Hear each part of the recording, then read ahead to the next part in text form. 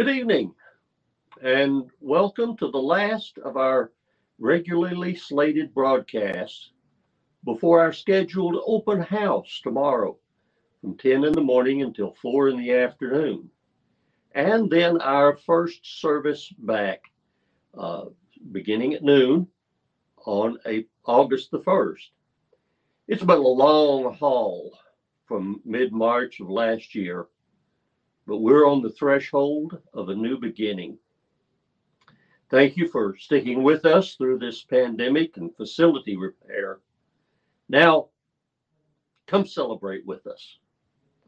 Now, for the broadcast this evening, I want to look at the book of Exodus. The Exodus was a long time in coming. Instead of the 17 months that we've just been through, the oppression of Israel lasted at least 80 years before there was liberation from all the restrictions and rigor that was imposed on them. Let's look at some of the scriptures about this event. Now, I'm going to use two different scriptures and I'm going to use two translations so that maybe we can get a better sense of what is being told to us here. The first one is Exodus 12:51, and I'm going to read it out of the King James Version. It says, "And it came to pass the selfsame day that the Lord did bring the children of Israel out of the land of Egypt by their armies." And then that same scripture, Exodus 12:51, in the New Living Translation, "On that very day, the Lord brought the people of Israel out of the land of Egypt like an army." So my emphasis there is by their armies or like an army. Then we'll do the same thing with Exodus 13:18. King James Version says, "But God led the people about through the way of the wilderness of the Red Sea, and the children of Israel went up harnessed out of the land of Egypt." Then in the New Living Translation, that same verse says, "So God led them in a roundabout way through the wilderness toward the Red Sea. Thus the Israelites left Egypt like an army ready for battle." The Exodus began as a movement in some sort of military formation. It's not clear from the scriptures just exactly how they accomplished all of that or who was in charge of that particular part of the process. Oftentimes, the Exodus is pictured almost as a mob scrambling to leave slavery behind them. But the Bible presents us a different picture and draws attention to the orderliness that was imposed as they marched. This organizational structure was refined and codified as Israel camped at Sinai, with each of the tribes always pitching their tents in a certain position in relation to where the tabernacle was located. And the same tribes were always together in their marching order. The book of Exodus, chapter 15, verse 3, King James Version says, "The Lord is a man of war." Now keep in mind, this is in that same area of the early days of the Exodus. So it's setting a picture here. The Lord, their commander in chief, is a man of war, and they are coming out of Egypt like armies. In fact, 245 times in the Old Testament, the military designation of Lord of Hosts, or as it can be translated, Lord of Armies, is used in the King James Version to describe our God. And that's besides one time in the book of James where the term is used, the Lord of Sabaoth, Sabaoth being from the Hebrew, which means hosts or armies. So early in the journey of their liberation, they twice faced formidable opposition. In the first instance, the Egyptian army was so overwhelming that God provided them a miraculous deliverance, the crossing of the Red Sea. Then the Amalekites attacked later. And in that instance, God was not so uniquely involved in the victory. In this instance, the army of Israel, under the leadership of Joshua, had to engage the enemy. Moses' intercession from the top of the hill played a crucial role, but it wasn't the sole cause of the triumph. The potential mob, what could have been a mob of the liberated, had to operate as a disciplined army to bring victory. I'd like to take a moment to talk about the word in the King James Version, harnessed, talking about their orderliness, about the fact that they were like an army in their travel. Some time back, I was driving past an open field, and I noticed two horses running across the pasture. With manes and tails flying, they were the very picture of freedom and the sheer joy of living. Nothing was chasing them. They were just running for the fun of running and being alive. Exhilarating, and as appropriate as this may have been at the time, they were not productive beyond providing a sermon illustration. God did not liberate Israel from bondage so they could just run and buck and race each other. He brought them out to bring them in. There was an aim to his act, a purpose that he was pursuing. His goal was not just to get them out from under the lash, but into the possession of the promised land. The horse harnessed, trained, controlled, is the one that can plow a field, pull a wagon, transport a traveler, or a warrior. Though Israel was released from its rigor, there was work to do that required organization. I'm quite sure that the race of slaves that overnight became a nation on the march did not have the precision and discipline of the Corps in a Veterans Day parade. They had some semblance of order, but it was probably mostly semblance. Many years ago, my wife and I were at West Point as a new class of cadets was being processed.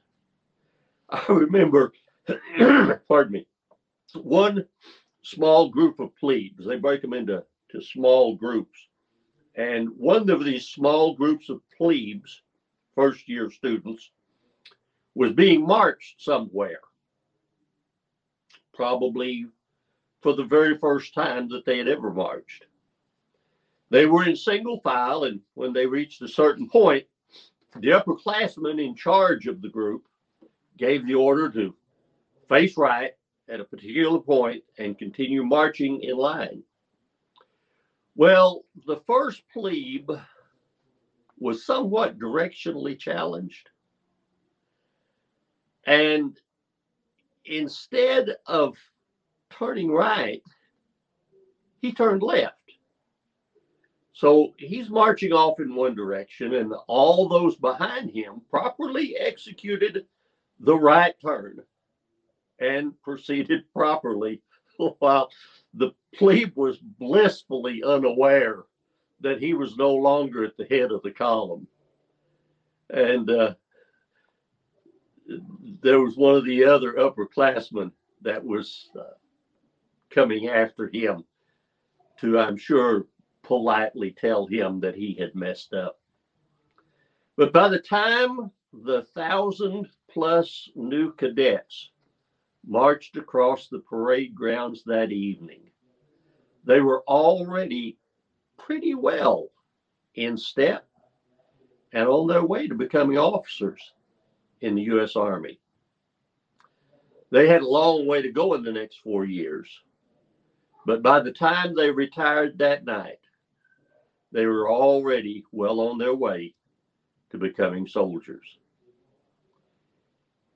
Israel had a long way to go in becoming the triumphant nation that God desired for them to be. But their very first day of liberty, they were already harnessed up enough to be called an army. God wants us to do that same thing, every one of us. No matter the length of time we've been living for God, we are already in the Lord's army. I remember when I was a kid in Sunday school that we used to sing a song. I suppose maybe they still sing it. I'm in the Lord's army. I'm in the Lord's army. I may never march in the infantry, shoot the artillery, fly or the enemy. I don't remember the rest of it, but it ends up with I'm in the Lord's army. And of course, as children, we would stomp our feet for marching the infantry and clap our hands and shoot the artillery and wave like we were flying a plane. And in those days, World War II was less than a decade behind us. And so all of the children learned that song with the very politically incorrect term of I may never fly over Germany. Years later, it was changed to fly or the enemy. But I'm in the Lord's army. We are all in the Lord's army. We are to be harnessed into his work. Now, everyone starts as a recruit. Everybody has a first day. Then we learn and we train and we implement. West Point trains every cadet to be a general. Generals are probably going to come from every class. They just don't know which ones it will be. So they've got to train them all that way. They may be taking in another Robert E. Lee, who never got a demerit during his time at the United States Military Academy. Or a Douglas MacArthur, whose mother moved right there just about on the grounds of the academy so she could keep watch on her son. Or it may be that it would be another George Patton who couldn't seem to find the library. In fact, they put his statue facing the library so that he could know where it is. We each have our own strengths, our own challenges in this army. Rank is not so important in relation to each other as it is in comparison to what we could and should be. The crucial thing is, as Paul told Timothy, to be a good soldier. Now, Caesar, Alexander, Napoleon would have laughed or would have looked at what was called an army coming out of Egypt and with women and children and the elderly in the ranks. They'd have probably laughed at the presumption of this people. But that was the army God had chosen. Unmilitary as it may have looked at that point, they were the ones going not by might, nor by power, not depending upon man's organizational ability or other human strengths, but they were going by the Spirit. Now, we can become students of the dysfunction in the camp, and we have lots of record of that. But Balaam and the inhabitants of Jericho had a clearer vision of the power of this army. Now we're about to come back together in person. I'm not sure that every squad and platoon among us could pass a white glove inspection right now. But our great commander has given us, well, it's a standing order. Forward, march. Can we pray? Dear Jesus, thank you, Lord, for your hand upon us in these many months of problems and trials and decision making and sometimes just hanging on, sometimes being very victorious in meeting the challenges. Lord, and as we gather together, we invite your presence to be with us. Oh, Lord, anything that has been taken from us during this time, I pray that the prophecy of Joel would be fulfilled, that what the cankerworm, the palmer worm, the locust, all these other things have taken from us, that you would restore them all. Oh, God, we want to serve you. We want to be under your command. We want to do what you want us to do. Help us, Lord, to be good soldiers. In Jesus' name, amen. Well, thank you for joining with us tonight. Remember that our open house starts at 10 o'clock in the morning and will go until 4 o'clock tomorrow afternoon. And then service will be at 12 o'clock Sunday, August the 1st. We'll be looking for you.